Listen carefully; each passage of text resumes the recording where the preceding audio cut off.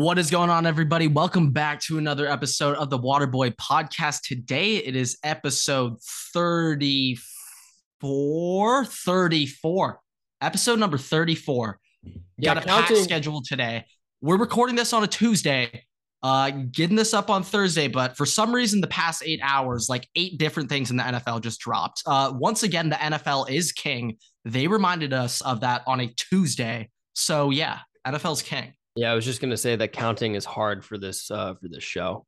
Yeah, we're not really up to date when it comes to like counting, and we're not numbers guys. We're water boys after all. That's not really our industry. It's not really our field. We stick to the water boy stuff. We're not the analytics guys. But yeah, on the schedule today, we're starting off. We were gonna talk about baseball, but no, we're not anymore. So we got a little bit of NBA, then got some college football, and then got to wrap it up with the beast itself, NFL. Way too much going on in the NFL. NFL is king. Let's get right into the episode. All right. Okay. Starting off, Everett's got NBA stuff. I mean, I'll be honest. So much NFL happened today. It's just swamped my brain. So I'll let you lead this NBA talk. Yeah, no, let's be honest. The NBA currently is basically irrelevant outside of the free agency this year is just disappointing. Like in my opinion, maybe a bit a year ago, but 3 summers ago, maybe 2 summers ago, when it was the Kawhi Leonard, Kawhi, AD. Yeah. Oh my God. Just like that was like the greatest stretch of 3 weeks of my life. Outside of Brian Windhorse's weekend, the Windhorse weekend, the NBA has had nothing. Not many moves. We don't know what KD and Kyrie's doing yet. That's apparently they might have to stay. I don't know. That's what this is about. First and foremost, just as a general thing, Kyrie Irving has apparently said that he's fine staying on the Nets even without KD. So a little confusing what's going on there because it's been reported, but it wasn't reported. But so it's probably a ball sack. Probably a ball sack. But any report I hear now is I just can't believe anything I hear out of the NBA. Like I can't believe anything they say. It's essentially 50 ball sack sports. But with that said, apparently the Celtics offered, this is probably a while ago, but the Celtics offered the Nets Jaylen Brown, Derek White, a first-round draft pick in exchange for Kevin Durant. The Nets declined that and rebutted it with Marcus Smart, Jaylen Brown, Derek White, multiple picks, and a first rotation player. Like a number, like just a one rotation player. So once Peyton again, Pritchard. Once again, the Nets are delusional. So okay, okay. Let's start with the Nets perspective first. Okay, why do you think that's exactly delusional? I kind of think it's a fat haul for the Nets. They're delusional in the fact that they think that the Celtics would accept that. It's the same thing when they try to trade with the Timberwolves, and their proposed trade with the Timberwolves to get Kevin Durant was going to include Anthony Edwards. Okay. For a second, I thought you meant delusional, as in like you can get more for that. I was like, what do you say? Okay, they're delusional. Right.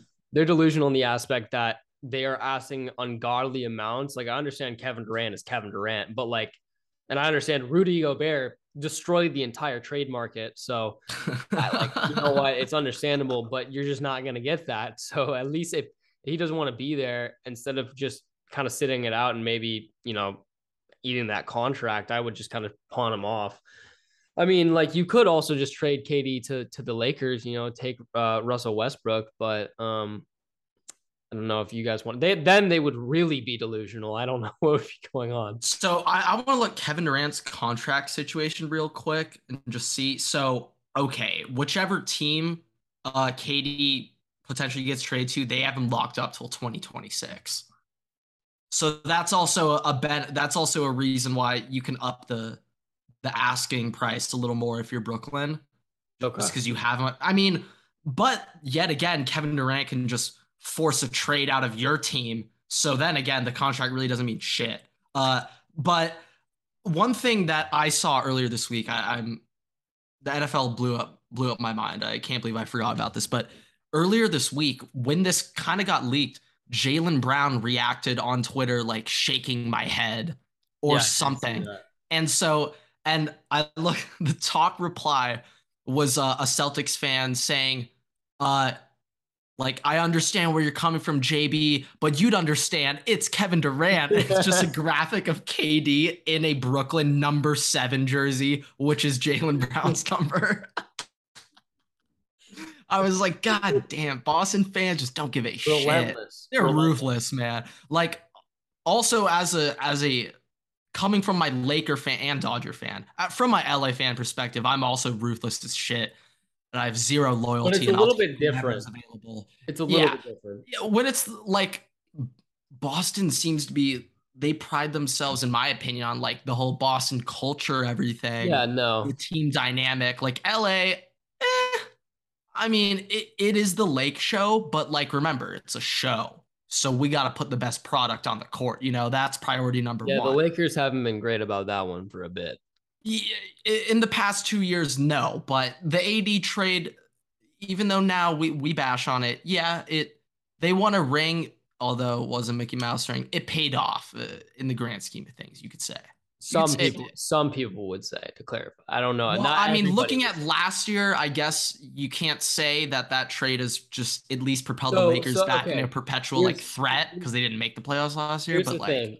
We talked about this a couple episodes ago, and this is going to be a reiteration of that between the Anthony Davis, Zion Williams, or not Anthony. So the Lakers, Pelicans AD trade trade, for AD, the AD trade. Who won the yeah, trade? Because personally, I feel like the Pelicans won that trade.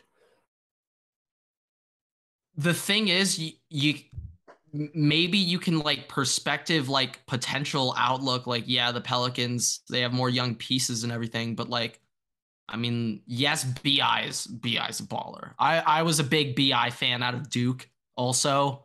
I remember when they were like a 4 seed. I remember that was like the first game on Friday, March Madness. Don't know how I remember that, but I've always been a Bi guy. He's blossomed. Lonzo's not on the team anymore. Is Josh Hart still with them? Josh Hart is not on the team anymore. So He was was traded. it just a essentially Josh, now it was just a Bi for AD swap if we like look well, back no. at I it think kind of? they packaged the Josh Hart and a couple other players from that trade for CJ McCollum. So essentially, they got Bi, CJ Okay, McCollum, and Bi like and like I think they CJ. got like Alvarado and one more starter who was a rookie last year on defense. I don't know his name, but he was like their I best. think they drafted Jackson Hayes too out of that. They Actually, did. there's They no did. way. There's No, Jackson how Hayes. would the Lakers have a pick that would have been like a lottery for It wasn't a lottery. pick without Jackson Hayes was like in the middle. It was like 15, and it was because he remember was the like season. 10 or so. No, he was That's like what I mean. 15. It was also the Lakers were deplorably bad that season with LeBron. Remember LeBron said that it's like I'm back, like Oh, actually, yes, I playoff do. Bron's been activated, and he proceeded to get shut down like a week later. He went number 8, Everett. Okay, well, yeah, I mean, But they did really now suck. that I think about it, the Lakers were pretty shit that year. They were like pretty good until December when Braun got hurt, and then it was like then it Well, was just back to the OG Lakers. Like we rolling out Jordan Clarkson every night. Like I mean, fucking Nick Young's out here taking half court hey, shots like Swaggy don't P. forget. Then, like I said, then playoff Bron got activated. Subsequently, shut himself down a week later after he couldn't carry the team on his back because they were too deplorably bad. I mean, when you look back at it from an overall perspective, it was a smart move by LeBron to sit out the rest of that season, Oh yeah, tank it for the draft stock for the 80 trade. Overall, it was a good decision by LeBron James. Legacy wise, though, bad. Skip Bayless would probably agree with you on that one. Skip Bayless, we got to react to this. Skip Bayless just announced his top 10, or I think he reiterated it, his top 10 NBA players all time. Yeah. He has LeBron James ranked as the 9th best NBA player of all time. Where was Kobe on that? Wasn't he like 4 or 5? 7. Oh, 7. 7 or 6 above LeBron. So, well, at least he agrees with most people besides me on Kobe Bryant. But I think it was like I also know he had Larry Bird 1 spot ahead of LeBron. Larry at 8. He had Magic 2, MJ 1. I mean, every morning he posts a picture of him saying, "I can't lose in these shoes, MJ forever." So obviously he has Michael Jeffrey Jordan at 1. But I I think it was Magic 2. I don't really remember I 3 think through he 6. had like Hakeem Tim Olajuwon. Duncan might have been at like 6. Shaq was probably at like Shaq was like 5. 5, and then I think Olajuwon was like He might have had 4, Tim Duncan over Shaq, to be like honest. 4. Anyway, Kareem was in. I mean, the LeBron hate is just unreal with this guy. I mean, at least he put him in the top 10. At least he did that. Shout out Skip. But this guy, like, there's no way he actually hates LeBron James that much. Like, someone in Fox, and I mean, even he was doing this back at ESPN, someone is like in his ear, like, Telling if him you're like just a not to do LeBron that. hater, this is how you get Look, all your look, clicks. it's all content based. Like, people say absurd thing TJ Watt because they want to get clicks. Like, I Yeah, mean, and it's like on first or not first take on Undisputed, it's literally Shannon's just Mr. LeBron stan, and then Skip's the LeBron hater, just of course. just to So clarify, my TJ Watt was not because TJ Watt does that. No, that's because I was delusionally stating things that TJ Watt was better than Aaron Donald for clicks. So to clarify that one. yeah, I mean it's Transparency. okay. It's okay. We all do it. It happens. But yeah, I mean Look, yeah. that rank came out of Skip. I was like, yep, this guy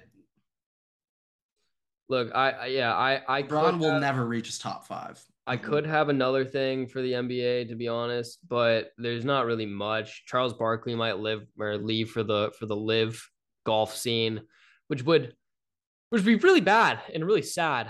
I think if Charles Barkley left for the live, they should also allow him to participate in the tournaments. Tournament. It should be like a double, kind of like the MLB trying to like have their guys mic'd up on the field. Like Charles Barkley should be mic'd up, also commentating the other golfers going around while also playing around at the same time. That would be money TV. You could put that on its own network and it would probably do more numbers than any golf Well, no, I think normal live broadcast they could do. The Charles Barkley version, oh yeah. the live probably would, but like the whatever they're called, where like the NFL quarterbacks play with each other, that does pretty good numbers though, to be fair. Yeah. Fair enough. Yeah, I don't really have much like important stuff from the NBA. Like we said, it is dead. NFL is supreme. So, with that, we can get on to college football. All right. I want to start off Anthony Trash, the guy never ends. Somebody is in his ear. Well, it's kind of obvious. Everybody in college football is doing this, but it's all about Ohio State interactions. How do we rile up the most Ohio State fans? This time, on a PFF offensive tackle ranking post, I've been trying to find it. I saw this a couple days ago. I sent it to myself. I think they took it down. That's how egregiously like horrible it was. But on these rankings, I just remember 2 exactly. I'm pretty sure they got the Northwestern guy 1, which is right.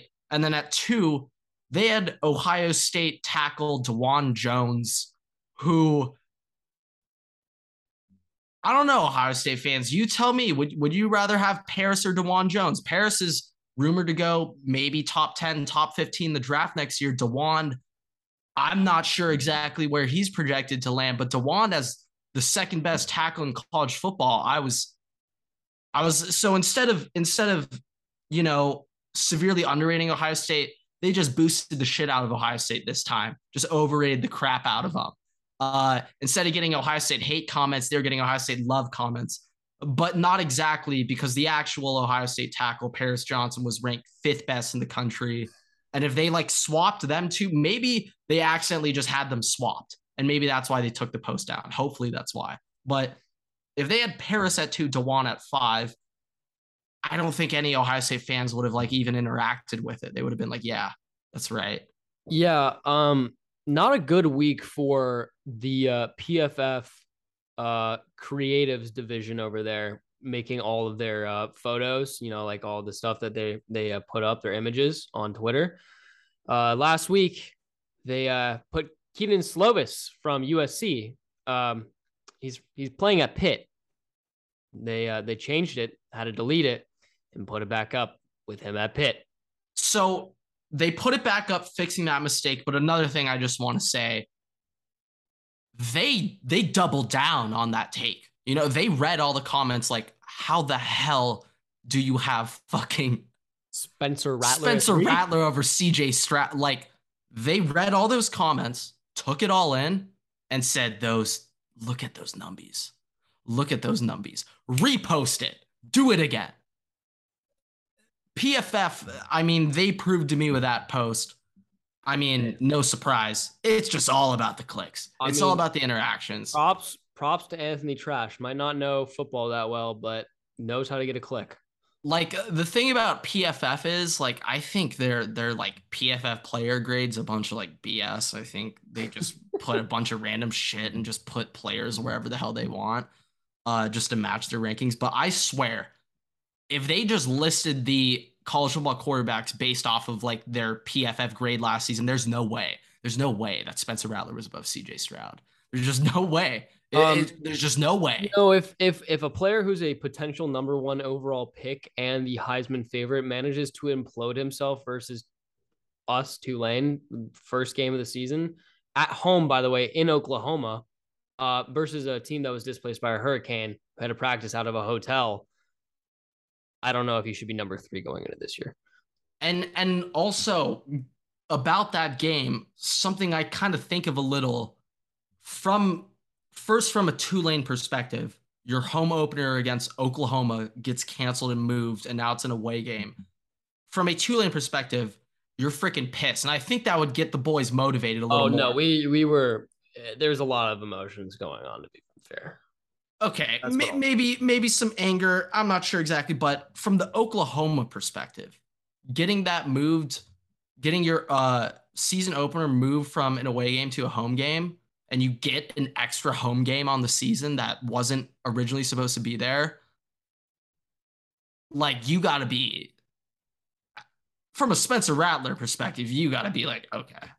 Like, he probably was like, okay, now I don't even need to watch film. Like, that was probably his reaction. Like, I don't need to think about Tulane. Exactly why you shouldn't be number 3.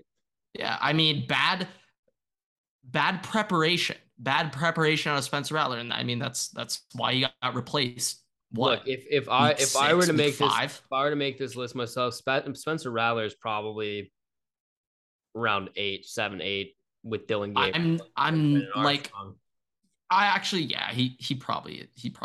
I mean, he had like a 72% completion last year. I mean, yeah, he definitely is still a top 10 quarterback in college football, but top 3. I mean, I just, like I said before, if you're a top 3 quarterback, you're in the Heisman contention. Like, you're not a long shot for the Heisman. Like, you are an immediate decision. Like, Caleb Williams, Bryce Young, CJ Stroud, all of them are in the immediate contenders for odds to win the Heisman. Like, those are them. Will Anderson, I think, is there too.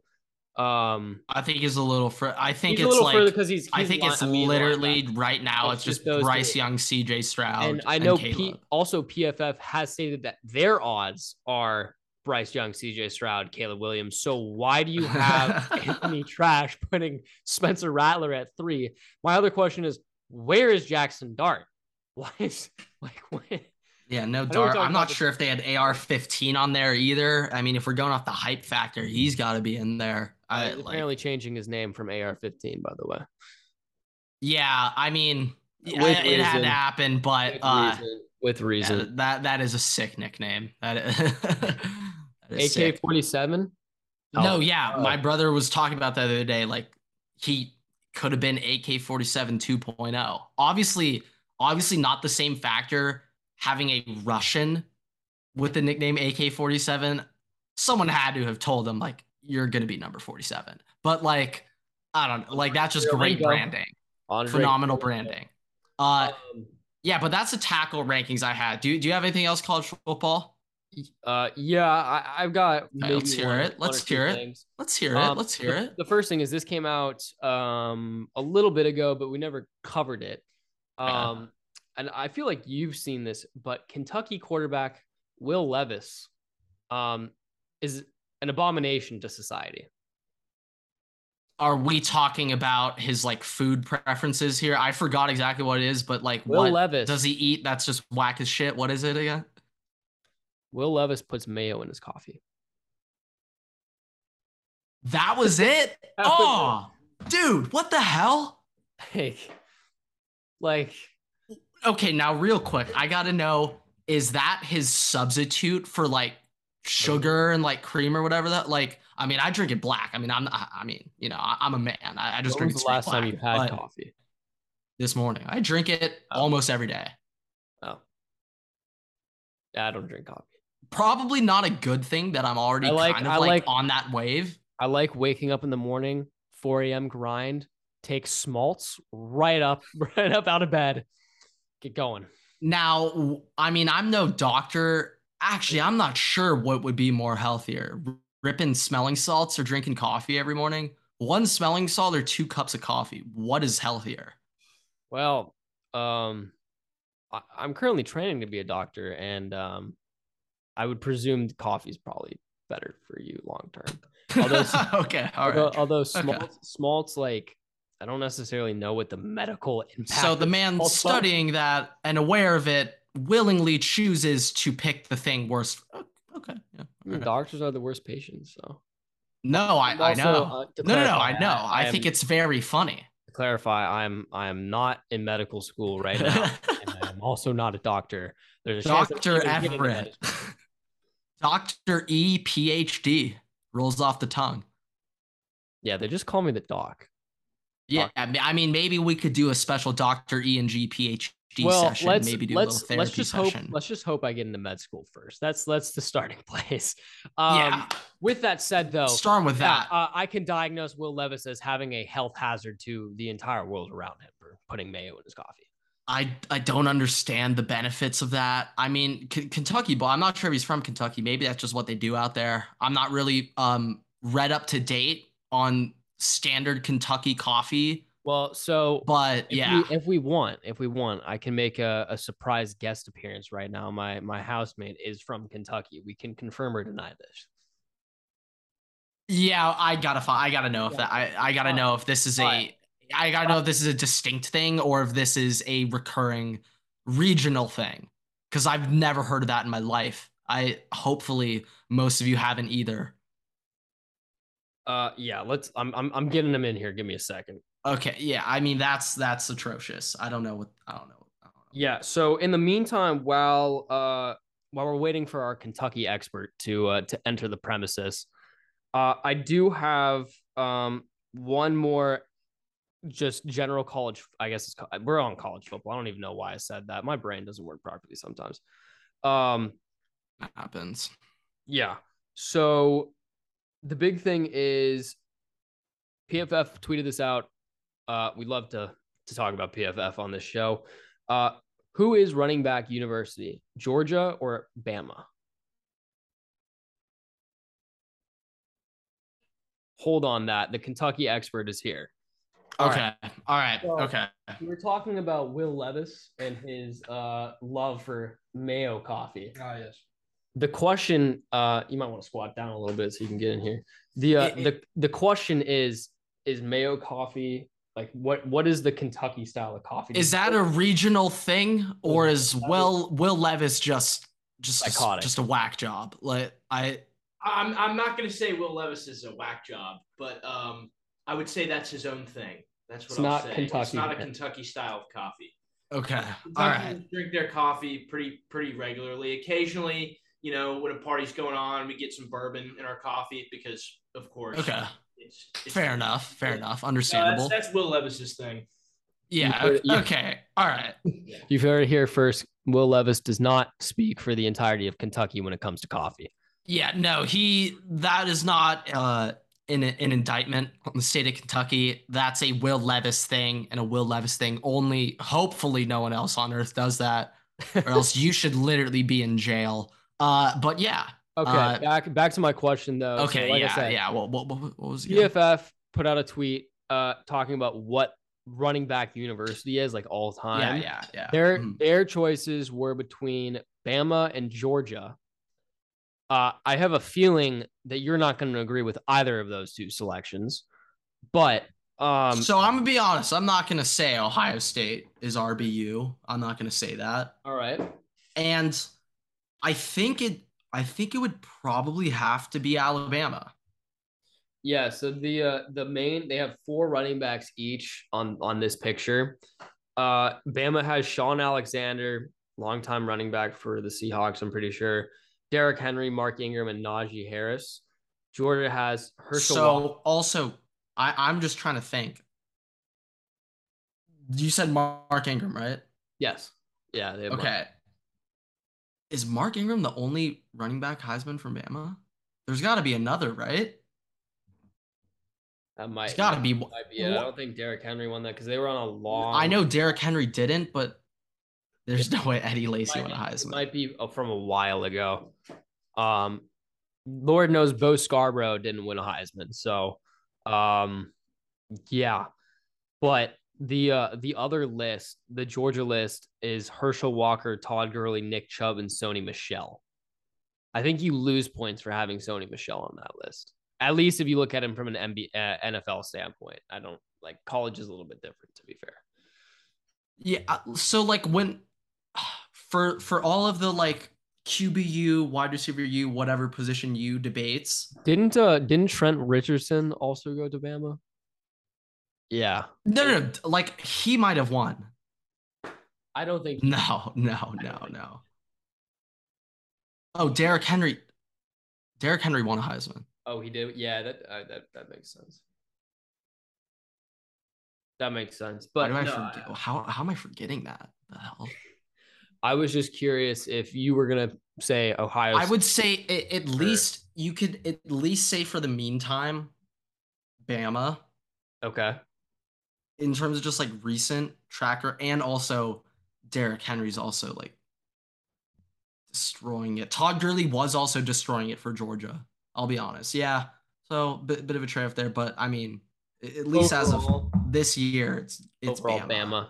Yeah. And like I wouldn't put Ohio State in it currently. Uh if we're talking just what you did in college though, it's obviously Ohio State.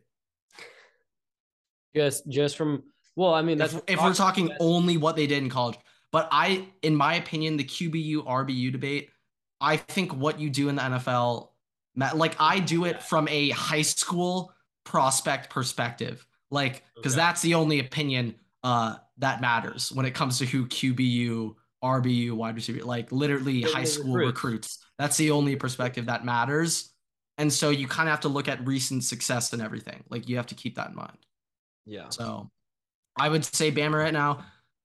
If we're talking just what you did in college, though, and counting everything, Archie Griffin, only 2-time Heisman. Eddie George. Do I need to keep going? Zeke. I mean, we got Trevion now.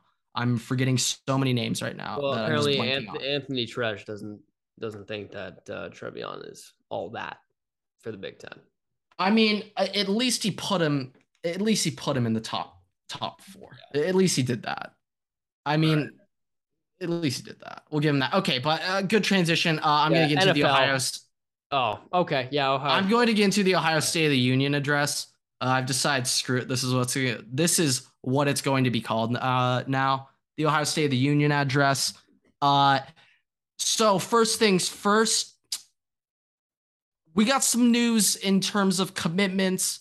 Ohio State guys rumored to commit soon. So tomorrow, well, by the time this comes out, we'll already know where this guy is going. But on Wednesday, July 27th, Caleb Downs is announcing his commitment to either Alabama or Ohio State. He has gotten crystal balls to Alabama over the past 2 or 3 weeks. He did get Ohio State did get his last official visit though, and a lot of people were speculating like Caleb Downs looking like Ohio State has made significant progress with him. One thing though, kind of something funny. Ex-Ohio State wide receiver coach that I mentioned a lot on this podcast, Zach Smith, from their official Twitter account, they tweeted out, "Whatever the hell y'all did on that recruiting trip, never do it again." So on this last final official Ohio State recruiting trip, they had like every single big name recruit they were going after all come at the same time. And for like a week or so after that official visit, a lot of people were like, Ohio State seems to have made a lot of progress, not like any door closed deals, but have made significant strides. A lot of these players. And, I was feeling pretty good about myself as a Buck. But the second, 4th of July rolled around, it's been all downhill since. Like, no good news has came out of that visit since. And it's very rare for uncommitted kids to pick Ohio State as their last official visit and then be like, oh, whoa, now I'm sold on not coming here after taking that official. And once again, my number one source has indeed informed me that Caleb Downs is in fact a Buckeye and he will be committing to Ohio State tomorrow. But I don't know. I haven't heard anything good. And usually, the crystal balls usually don't lie. Usually they don't. They do sometimes, but usually they don't. So Caleb Downs, number one target. If Ohio State, off a miracle, somehow lands him tomorrow, this class can somehow be saved. I'm not expecting it to happen, though. And if I was Caleb Downs, to be quite honest, I would pick Alabama over Ohio State too. But that's first things first. Second things, John Walker, top 100 one tech recruit for Ohio State, kind of like their only notable one tech target in this class. He's now getting crystal balls to UCF. University of Central Florida. A very large difference. Yeah, a bit. So it's never a good sign when a guy's picking UCF over Ohio State. I don't think Ohio State should ever be getting in recruiting battles with UCF, but it's happening. And it's happening on the D line. And I understand interior D lineman hasn't really been Ohio State's strength, but we're losing to UCF? That's embarrassing. That's embarrassing. And Ohio State could have a depth problem on the interior D line down the line as a result of this. Ohio State only has 2 D tackles signed, the class of 2022 and 2023. They did land 2 pretty big name D tackles, class of 2021, but Hero Kanu and Will Smith are the only interior D tackles signed with Ohio State right now. Yeah. And that is not actor Will Smith. It is high school defensive tackle prospect Will Smith. So I just pulled up the list of UCF defensive linemen who are in the NFL. Let me know if any of these names ring a bell. Tristan Hill, Jamias Pittman, Ledger Douzable, Terrell Troop, Paul Carrington, Elton Patterson, Greg Jefferson, Shaquem Griffin, but that's a linebacker. Now we're in the linebackers. So Tristan Hill, I think I recognize, but I swear that guy, I'm thinking of a TCU defensive tackle. Yeah, Tristan Hill is the most recent pick from UCF, round 2, 2019. He's on the Cowboys. You probably recognize him because you always see him in Madden when you go to draft a team. Literally, that's actually I recognize his face. So, currently, Ohio State is losing to a school that has produced basically no NFL talent at the D-line position. Sounds like a problem. Yeah, that's not really a good sign. The thing is, other than defensive end right now, Ohio State has nothing to sell these kids on coming to Ohio State. They haven't put a good product on the field on defense for the past 2 seasons. And Ryan Day made a rookie mistake by hiring Kerry Coombs as D coordinator. He should not have done that. Hiring a man who's never coached as D coordinator before, should have never hired him in the first place. But he's corrected that mistake. He's got his guy in Jim Knowles. We trust, baby, God damn it. And Jim Knowles is going to take this team back. Like 2019 Ohio State defense, my man, God himself, Jeff Hafley. God, what a beautiful man. That man, his impact on defense, I miss him so much. I just miss him so much. And then immediately year after got poached head coach Boston College. He's still over there. But Ohio State doesn't really have anything to convince these players to come until they start doing something on defense. Other than edge, they're still coming. I mean, not this class, but over the past 2 years. What they really need to do is they need to take one of their lower rated recruits and transform them into a transcendent starter for the team. And if they can do that, I think prospective players will see that they can develop properly, but they need to be on defense, they've had to play a bunch of like lower ranked guys because their 5-stars suck. And so it's just very weird and not a great pitch. But on offense, they did that. Yeah, all they got to do is do that on defense now, but apparently they're not capable of that. No, I know. And that is a problem. Like, start churning out a linebacker again, boys. It's been a while. But last thing about the Ohio State of the Union address, I've been seeing on Twitter the past couple of days, a lot of fans are going crazy over a top 100 current commit to Ohio State out of the state of Florida, Dijon Johnson. A lot of people are worried this guy's on decommit watch. Apparently, he's talking with I forgot the school, but might be Florida coaches, some school in Florida, I think, but apparently he's still talking around.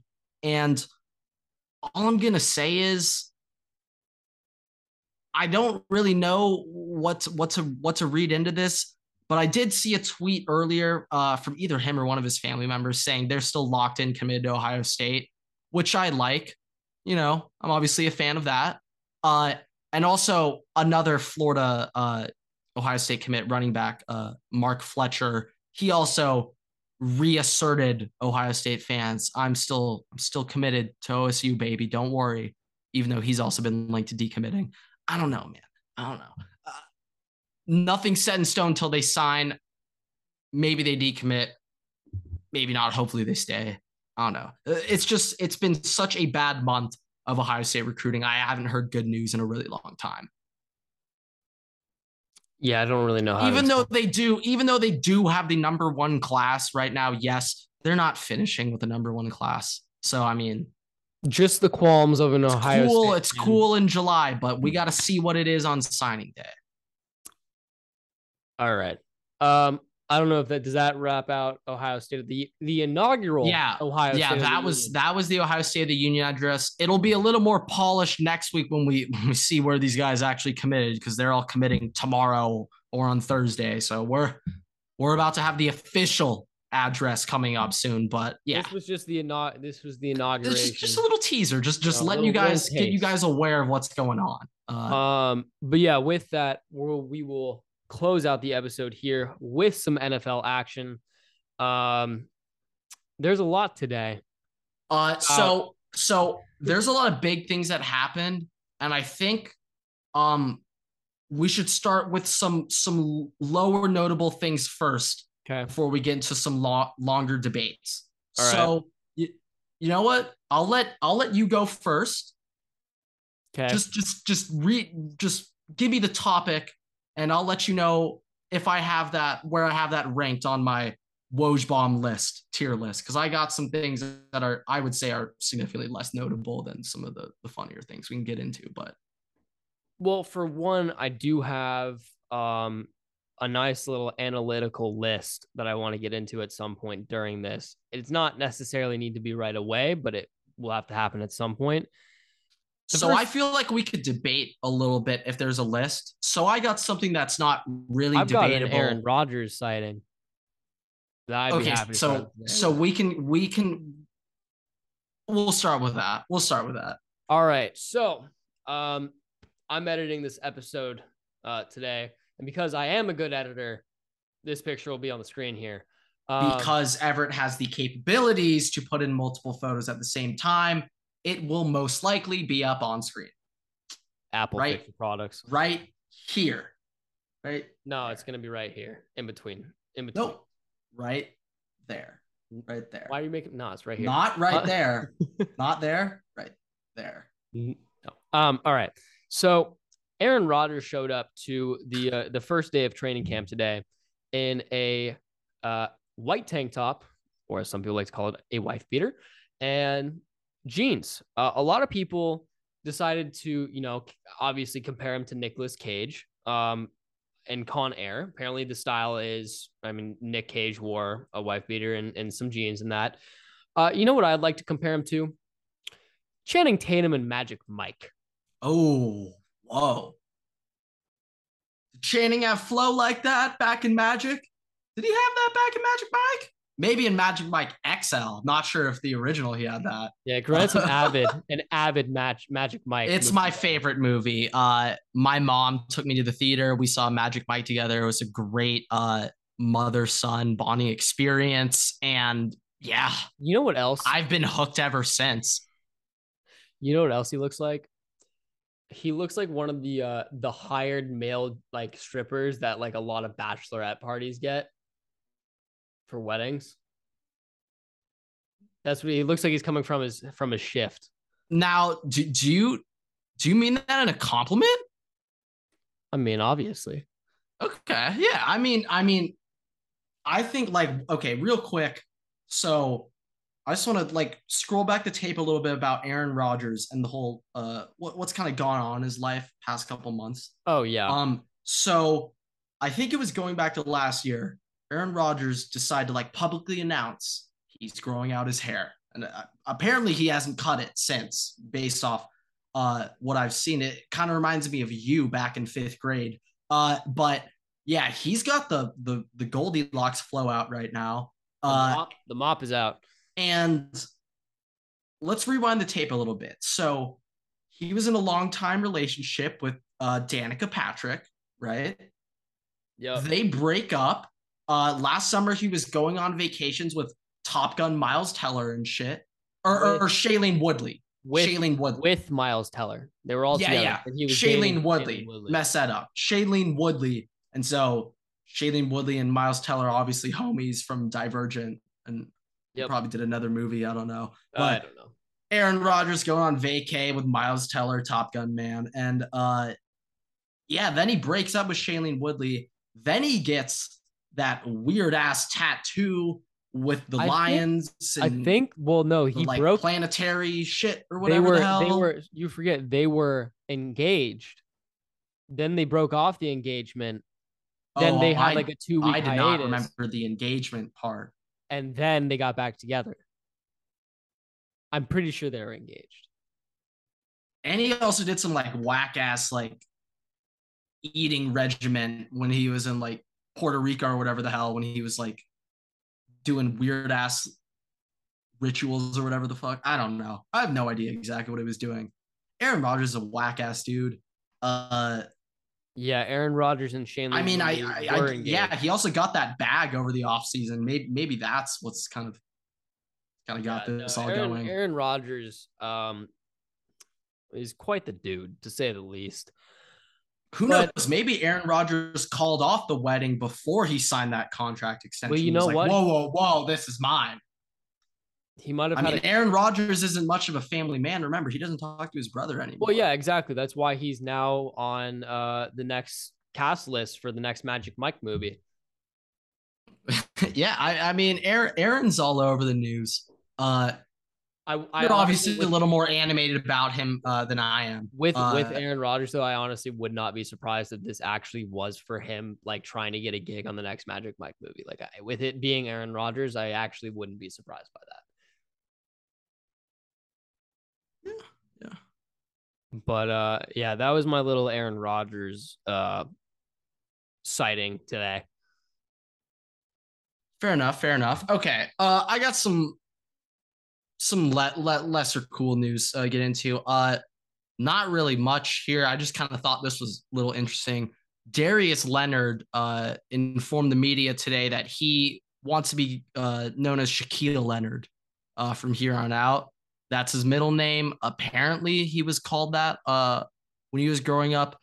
In my opinion, Darius Leonard rolls off the tongue. Yeah. So what? Darius Leonard. Well, it's the same. That's a great name. Shaquille Leonard. Shaquille Darius. I just think Darius Leonard. If you were to look at a name on paper, like if you were scouting on a team and you just saw the name, it doesn't even matter if it's like the third dude down on the list, but you saw the name Darius Leonard and then you saw the name Shaquille Leonard underneath it, I'm scared of Darius Leonard. Even I if it's the think other way I'm around. more intimidated by Darius Leonard. I think Shaquille Leonard, he might be able to brand himself better. Maybe that's what he's going after. I guess Shaquille's just like a more recognizable name.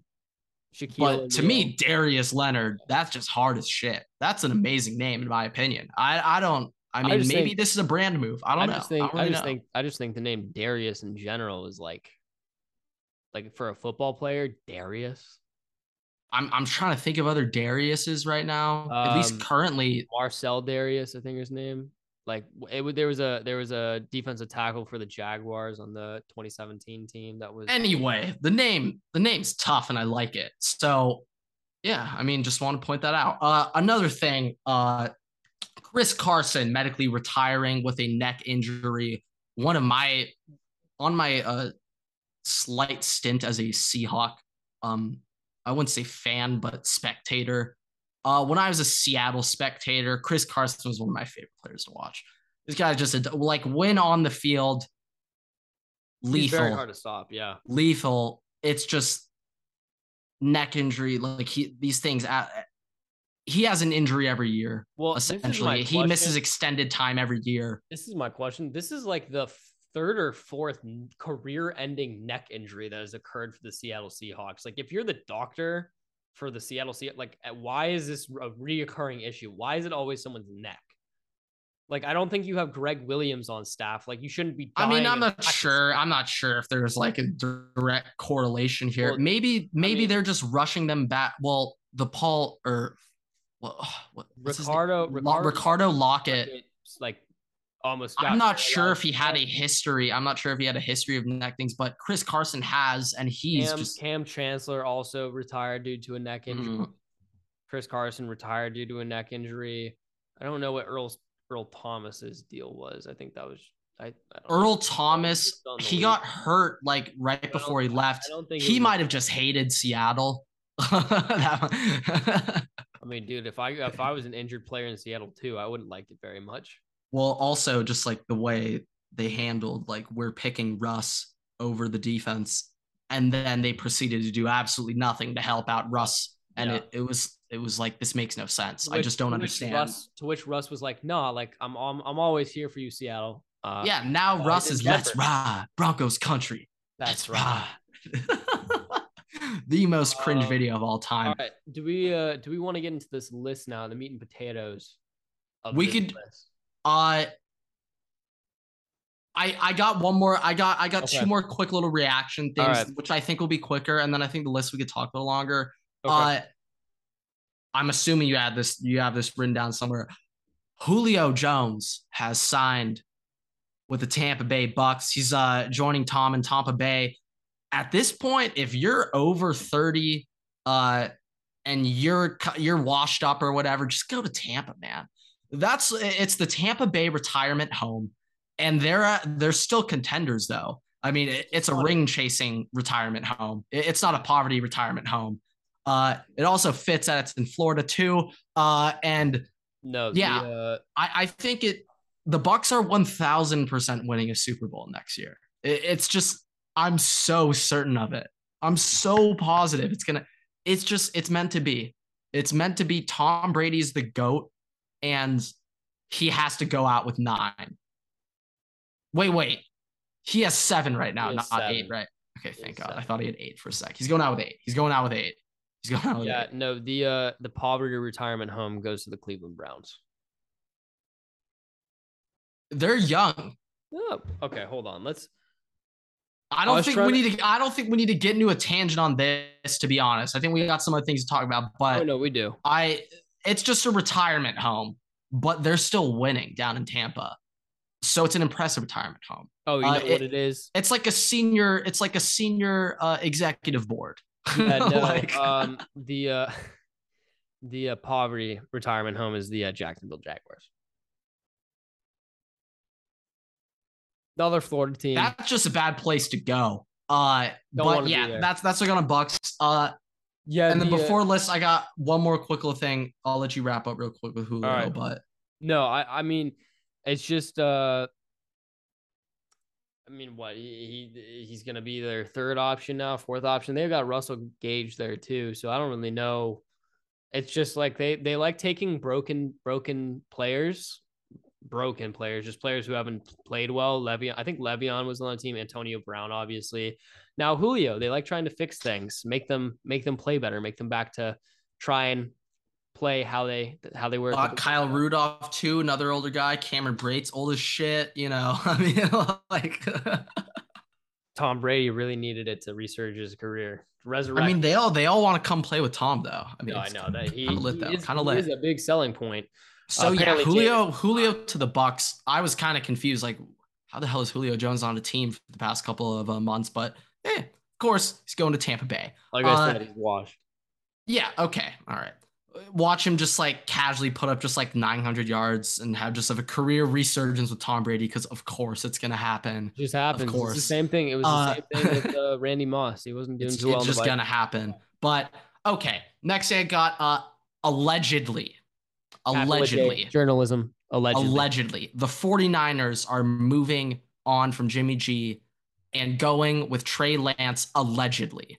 Now this is what I think. Usually, when I hear reports coming out from a coach or GM, like I'm trying to think of an example. Like, let's say it's about like the draft. Like, we really like X at number 3. Yeah, we really like. It's always cap. Like, I always assume that's a bunch of cap. They're just lying. They're never just gonna publicly say what they actually want to do. That would be stupid. No one would do that. But for this move, announcing a starter, I think it's a little different, and I actually think this might be legit. I think this like actually might be legit. No, or at least he will be the starter for training camp for now. I don't know. Maybe like I think this might be legit. I've heard rumors for a while that Jimmy. I mean, obviously everybody's heard that Jimmy G's on his way out. We were a little hesitant because like they said that and then they never did anything about it, and it was like, does Trey Lance just suck? Like, why is nothing happening? We have no idea if he's good or not. We have no idea. I have a feeling it's one of two things. Either the bridges were burned with Jimmy G, just with all the rumors going on. He was like, it's obvious you guys just don't care, so you're gonna deal with this just dumpster fire that you've got going on now.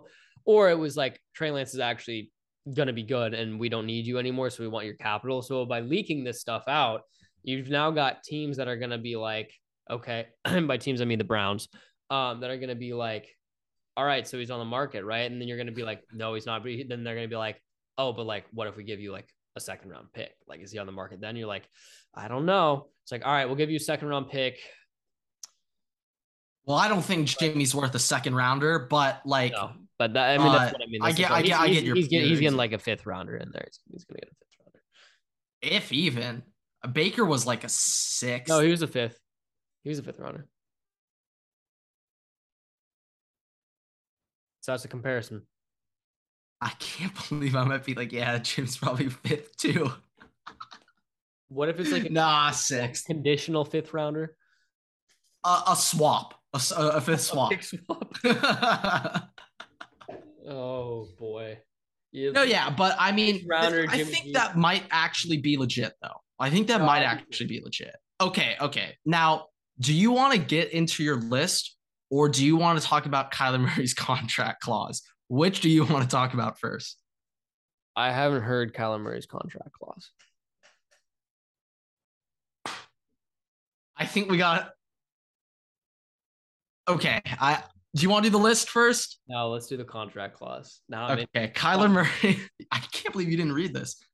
This is something you'd be sending to me. But okay, Kyler Murray. Apparently in his contract clause, I would get the exact quotes out, but everyone's probably seen it. If Everett's a great editor, it'll be on the screen right now. But apparently, Kyler Murray has a clause in his contract where he needs he's required to watch 4 hours of film independently per week, 4 hours per week on his own. Those 4 hours do not count if he's watching it in the team facilities with coaches. It needs to be completely on his own outside the facility. He has to do it for 4 hours a week, and he cannot be playing video games while watching film. Specifically, he cannot be playing video games while watching film. So my first reaction to this, obviously the video game part is hilarious. 4 hours? That's it? I don't know about you, but I pray Justin Herbert spending more than 4 hours a week on his own watching film. That breaks down to like 40 minutes like a day. Are they like, does Kyler Murray just not watch film? Are they concerned that he's going to be like Jamarcus Russell? Like with that? So, like, has he been? So, I mean, obviously he's not Jamarcus Russell because obviously, he performs, but this is something I just want to think. Zach Smith, Coach Zach Smith, I am a USC guy now, but I'm attacking Oklahoma here. Coach Zach Smith pointed out, and you pointed out earlier with Rattler and maybe Tulane, he wasn't really motivated to prepare for that game. Do those Oklahoma quarterbacks have a problem with preparation? Kyler Murray, does he have a problem with prep? Does Spencer Rattler have that same problem? Does Baker have that problem? Hold on. So all of those. Because Zach Smith, his argument was you're out of what's the term? Out of practice regiment, your I don't know, attention to detail, your effort you put into the game outside of practice, that's instilled to you in college. You know, you learn that shit in college. I don't know about you, but the NFL, they like to draft mature guys at the quarterback position. I don't know about you, man. But hopefully you like a quarterback who watches film. My question is, all those quarterbacks were developed under Lincoln Riley. Does that mean that USC's got to be a little concerned here? Caleb Williams. So hey, I'm a USC guy. I'm not attacking Lincoln here. I'm just making the observation. Maybe a little trend just to point out, hey, is this a concern? I don't know. That's got to be a question for Miller. I don't know. I just thought that was a little interesting, but okay. So first, the 4 hours per week mandate. Does that mean Kyler was watching like 2 hours of film a week last year or something? 4 hours, like that's so little. That's your job. If you really love the sport of football, you will sit there and you will knock all 4 hours out in one day. You'd be doing about, I actually can't. I bet Tom Brady was probably watching multiple hours per day. Tom Brady probably had it on multiple televisions. That's probably what he watches instead of watching commercial cable. He probably had 8 different monitors with different angles of the same place, so he could really dissect everything. Peyton Manning and Eli Manning do that on Monday alone. Like that's. Oh yeah, I mean, it's just like that's a little concerning, and I mean, to need to put that in words in a contract, that can't be very promising if you're a Cardinals fan. How do the Cardinals track this? Did they install cameras in Kyler Murray's house? So I got to read up on this. I'm not entirely sure. If I remember correctly, I think he self-reports it.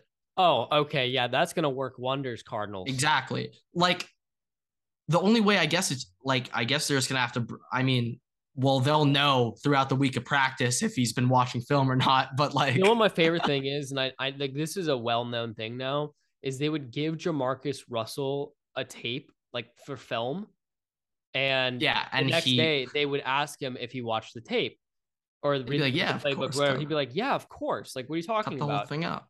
And the tape was blank. All blank tapes. It was no tape.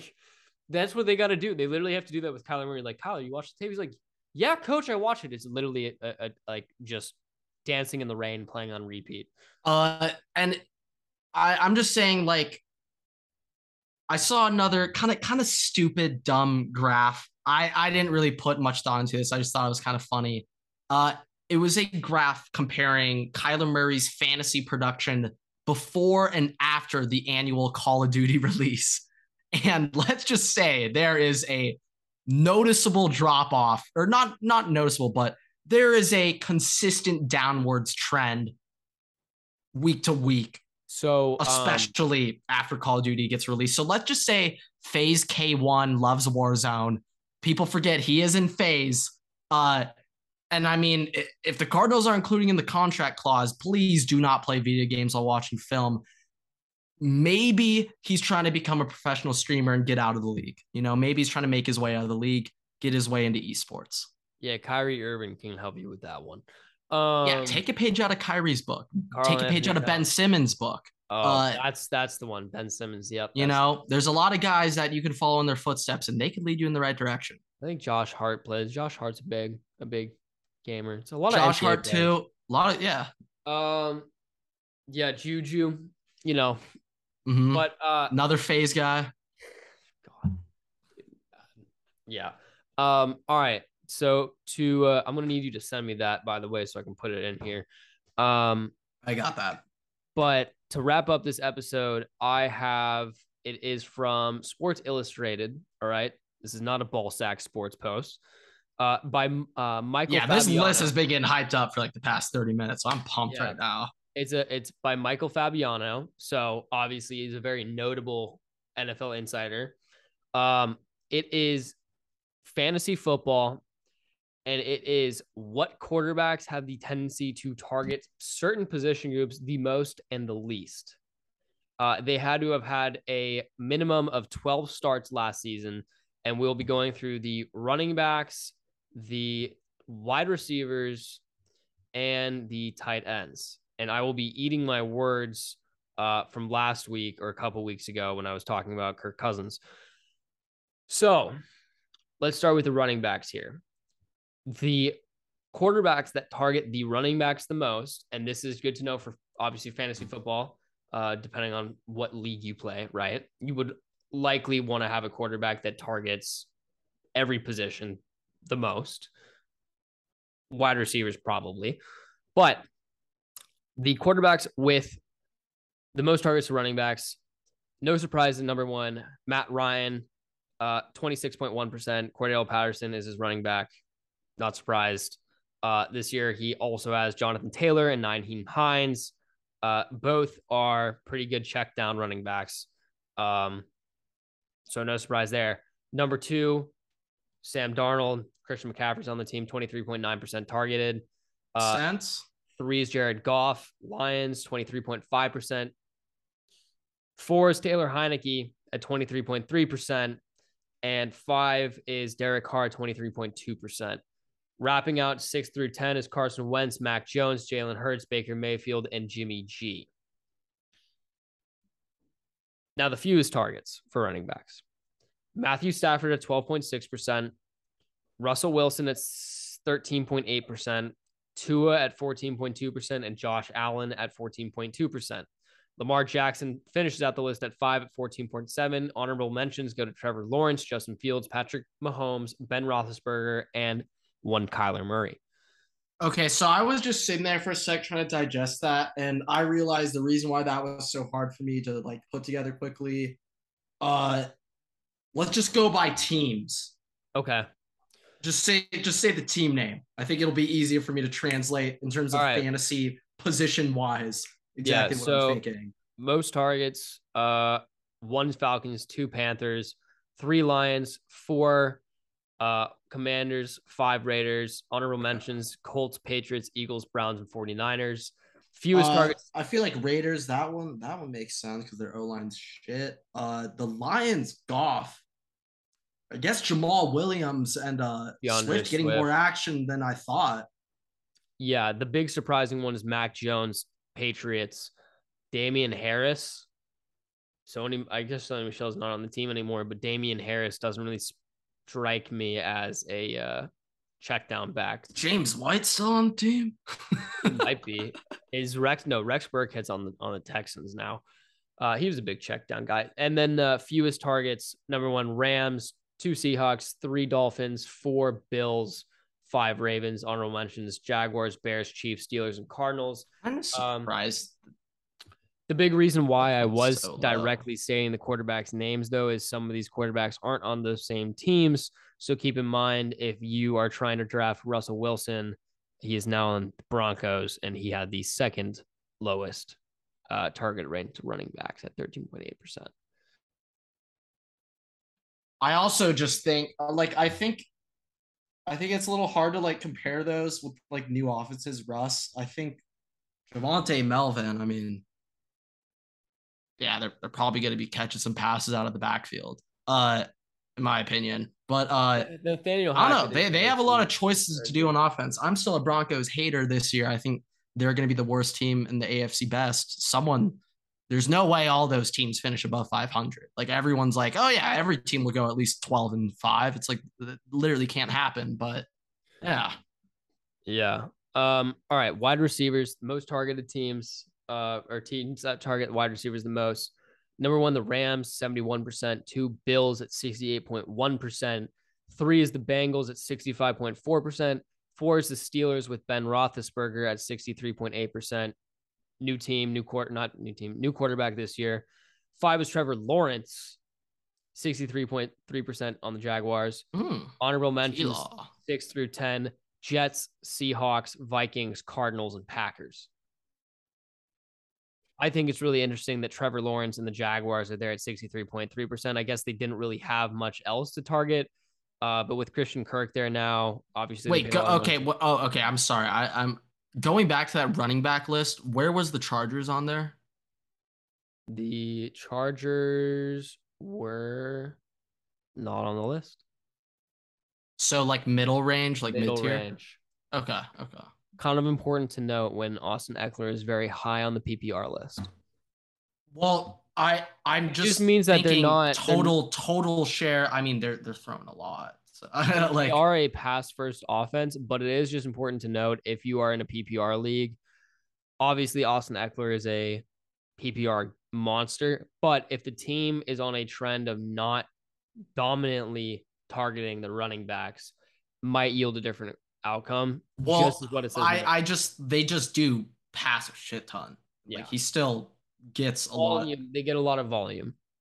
Yeah. So I mean, what I find interesting is that the Jaguars target wide receivers the fifth most in the NFL. Last season, Marvin Jones and Laviska Shenault both had more than 100 targets. No other wideout had more than 51. They just signed Christian Kirk, and they're getting Travis Etienne back, who they probably play out on the line of scrimmage, probably in the slot, something like that. I guess they put what? Well, no, they like Travis Etienne, obviously running back, but knowing what the bro Etienne he ain't playing slot, bro. That guy, I'm like Etienne. Okay, in college though, I will give Etienne. I don't think I've ever heard that in my life. Whenever I saw Ohio State play against Clemson, Etienne's in the backfield. He's catching screens. He's doing so much in the pass game with T-Law. I thought they lined him up on the line, though. I cannot pinpoint an exact moment where he stood out from a play on the line of scrimmage. I don't think that's something they do with him. But Etienne, that guy, to this day, Jordan Fuller, like the only broken tackle I really remember of that 2019 season, he's out here hand fighting with Travis Etienne, and Etienne just walked right by him. I was like, what the fuck just happened? Like, I don't even know what the hell I don't know. But like Etienne has that respect for me. Yeah. I think he can get a lot of target. I think last year, maybe some of it had to do with like Urban was like Carlos Hyde over James Robinson, and like he ain't throwing the ball to Carlos. Yeah. So let's just say that. Also, that O-line was not great. I thought they were middle, but I mean, also with a rookie quarterback, you kind of need an above average O-line sometimes to be able to supplement for not for Joe Burrow. Well, yeah, seeing he didn't play half. Well, now he does have it. Seeing he didn't play half of his rookie season, because the O-line was so atrocious. But then he went to a Super Bowl with an asshole right side of the O-line. Yeah, he didn't win because of the O-line. But what's also interesting I'm just saying, you just said if you have a young quarterback and you don't have an elite O-line, like you're just shit. But he took him to the Super Bowl. Yeah, I said he lost. I said he lost because he didn't have a good O-line though. But he found success with a shit O-line. Now he has. But I was talking about rookie quarterbacks, specifically rookie quarterbacks, not second year. Like rookie quarterbacks, you make different like rookie mistakes. Like that's the saying, rookie mistakes. Good O-line can sometimes. Now, okay, actually, you kind of just like spurred my my head on a little thought here. When is the cutoff from you got to be good now in the NFL? Is it year 2? So Joe Burrow, because he was a because he was a sophomore, because he was a second year. Oh, you don't have that excuse anymore. It depends. It depends on the position group. I feel like for quarterbacks, you're just expected to do a lot better your second year because now you're acclimated. But for a lot of players, it's kind of year 3. I feel like is that year that you're expected. Like this is your boom or bust year. Like by year 3, if you're not doing well, like you're. I feel like for like maybe lineman positions, like linebacker, maybe DB, yeah. I feel like quarterback, well, running backs obviously different. They're special. They're special breeds of position. You got to perform from day one, and then it's only downhill from there, brother. But like receiver, I kind of feel like you're kind of expected like year 2. If you don't break out year 2, they're kind of like, oh, this guy's not what we thought. So maybe it is year 2. Quarterback, though, this is what I'm saying. Quarterback, I think it's a little unfair that people are just like jumping ship very quickly. Well, would you say people are getting too impatient? Maybe we could say that for Jets with Darnold. like I said, maybe we could say that with like, the Browns are pretty patient. I think that patient with Baker. I think that it's the Justin Herbert, Patrick Mahomes effect. I think that seeing quarterbacks get success so early is now making people very impatient when it comes to. And same thing with Burrow too. If your quarterback, Deshaun Watson, also you could argue. Josh Allen, like if your they were patient with him. They paid off with him, and I will say that first year, I remember the Bills weren't great his rookie year. He was average, but obviously average for a rookie quarterback. Still pretty good. He took significant steps up every year, though. Yeah, I would say after that first year, I don't know if anybody panned him out to be like the best quarterback in the NFL this year. It also helped the Patriots falling off without Brady. So but also like I said, I think that it's just a domino effect of Patrick Mahomes and Justin Herbert, Joe Burrow, Josh Allen. But I think that people inside the NFL are a lot more lenient when it comes to that. It's still 3 years. Like if you're not kind of like 3 years for a quarterback, like that third season, you better be playing well. Like you better see a lot of improvement. If you don't, it's a sign you're not going to be with that team. Yeah, no, I'd say it's definitely based on position. I don't know. It just seems very weird to me. Some teams, Bills were patient. Panthers weren't. Jets weren't. Yeah. For some reason, the Giants are patient with Danny Dimes. I mean, that's like the worst guy you would want to be patient with. They really think that he's their future. They really like him. He's just too close of a similar Eli Manning. Just and only based off like appearance. Yeah. Like Danny, like it's hilarious that like Danny Dimes low-key can run, which is just hilarious. Don't forget he tripped himself last season with almost a 75-yard run for a tub. No, yeah, I mean it's just. Let me finish out this list real quick. The only thing that I think is also just very interesting and interesting to note this next year with Garrett Wilson being on the team, the Jets had the 6th highest passing percentile to wide receivers. Interesting note. The fewest targets to wide receivers. Matt Ryan on the Falcons. So Falcons 43.2%, Baker Mayfield Browns 47.4%, Eagles 48.8%, Lions 50.4%, Raiders 50.5%. Honorable mentions. That'll change. Broncos, Chiefs, Patriots, Colts, and Dolphins. I think a lot of these make sense. Yeah. Like I think like a lot of that adds up. Well, what surprises me the most is wide receiver fewest targets. Well, it kind of surprised me, kind of doesn't. But the Chiefs are at 7.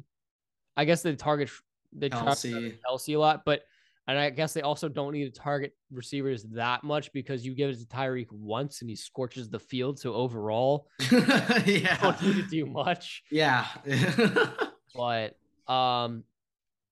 yeah. Then this is what is the Chiefs running back rate? I'm curious if that's listed or if there. Yeah, they were listed. Fewest targets, they were eighth fewest targets. So tight end, they must be at like 1. So yeah. Tight ends most targets. Yeah. 1, Dolphins, 29%. Browns at 2, 28.7. 3 is the Falcons, 27.7. 4 is Ravens, 26. 5 is Bears, 26. Honorable mentions, 6 through 10. Broncos, Eagles, Chiefs at 8, Bucks, and Patriots at 10. Surprising, though. I mean, with that offense, I guess you really don't need to throw it that many times. That's my analysis there. Yeah, but what I think actually that actually kind of adds up. What I think is really important to note here: Justin Fields going into year 2 for the Browns or for the Bears. Might as well be the Browns. Browns wish they had Justin Fields. But 5th highest targeting rate, 26%. Cole Kmet next year. I think they could take a big leap. I think that could go up. So if you're looking for a sneaky tight end pickup and Irv Smith is gone, Cole Kmet. Only if Irv Smith is gone. Only if Irv Smith is gone. But all right, wrapping out this list and wrapping out this episode, least targets. Bills at 1, Panthers at 2, Jets at 3, Bengals at 4, Rams at 5, 6 through 10, Vikings, Saints, Packers, Cardinals, and Texans. That's why I said I eat my words a little bit. Obviously, last year is a bit of a different thing. Kevin O'Connell's here now, and that's why my analysis is that Irv Smith will break out. Because last year also we Irv Smith was hurt, and then we had Tyler Conklin, who was originally supposed to be a backup, and he's a pass blocker, so it's a little bit different. Now we have a vertical threat. But yeah, that is the wrap out of the list. So yeah, I feel like because there's so many pieces moved around this offseason, so many new coaches, quarterbacks moving around, whatever piece on offense, I feel like it's a little hard. Like some teams, yeah, you can project it, but for like I just think Broncos, for example, we can't. I want to see this graph at week 4 and week 8. Like that's when I want to. That's when I feel like we can really get something out of it here. I just feel like preliminarily, it's an interesting thing to note. Because a lot of obviously teams have shifted around, quarterbacks have shifted around. It's interesting to note, is it either the coordinator head coach that's making these tendencies happen, or is it the quarterback and their reads that's making it happen? I would definitely, both things are factoring in. I would have to say overall it's the style of offense and the system they're in. You think overall, it's the priority? I would say, well, depending on the play, certain position groups won't even be targeted. For example, like I don't know. I feel like definitely the scheme you're in impacts it slightly more. Obviously, the quarterback plays a big variable in that, the players you have on the field. I think it's very dependent on personnel. So if a team that didn't have a good tight end last year has a bit of course, like last year, I mean, they might target a tight end a little bit more, although I wouldn't expect it to be a huge jump. So keep that in mind. But if a team, has a quarterback that has a high percentile target to tight ends or whatever, and he's on a new team, I think that you can still assume that it's going to drop off a little bit if you don't have as good of a tight end, but I still would expect it to be there because that's based off of reads. Yeah. The tight end's a bit of a weirder in the running back. I feel like the Chiefs, it obviously makes sense. Like, with their like tight end number and stuff. Than expected. You would expect them to lead both wide receiver and tight end targets because I guess it's more by like the volume rather than percentile. Like, if it's number, honestly, it's a little even by number of targets. Going back to your logic, probably isn't too many targets when Tyreek's scoring 80-yard tubs. So, I mean, yeah, I feel like we got to revisit this list week 4. We got to revisit week 4, revisit week 8, and then we can really start making some sense out of it.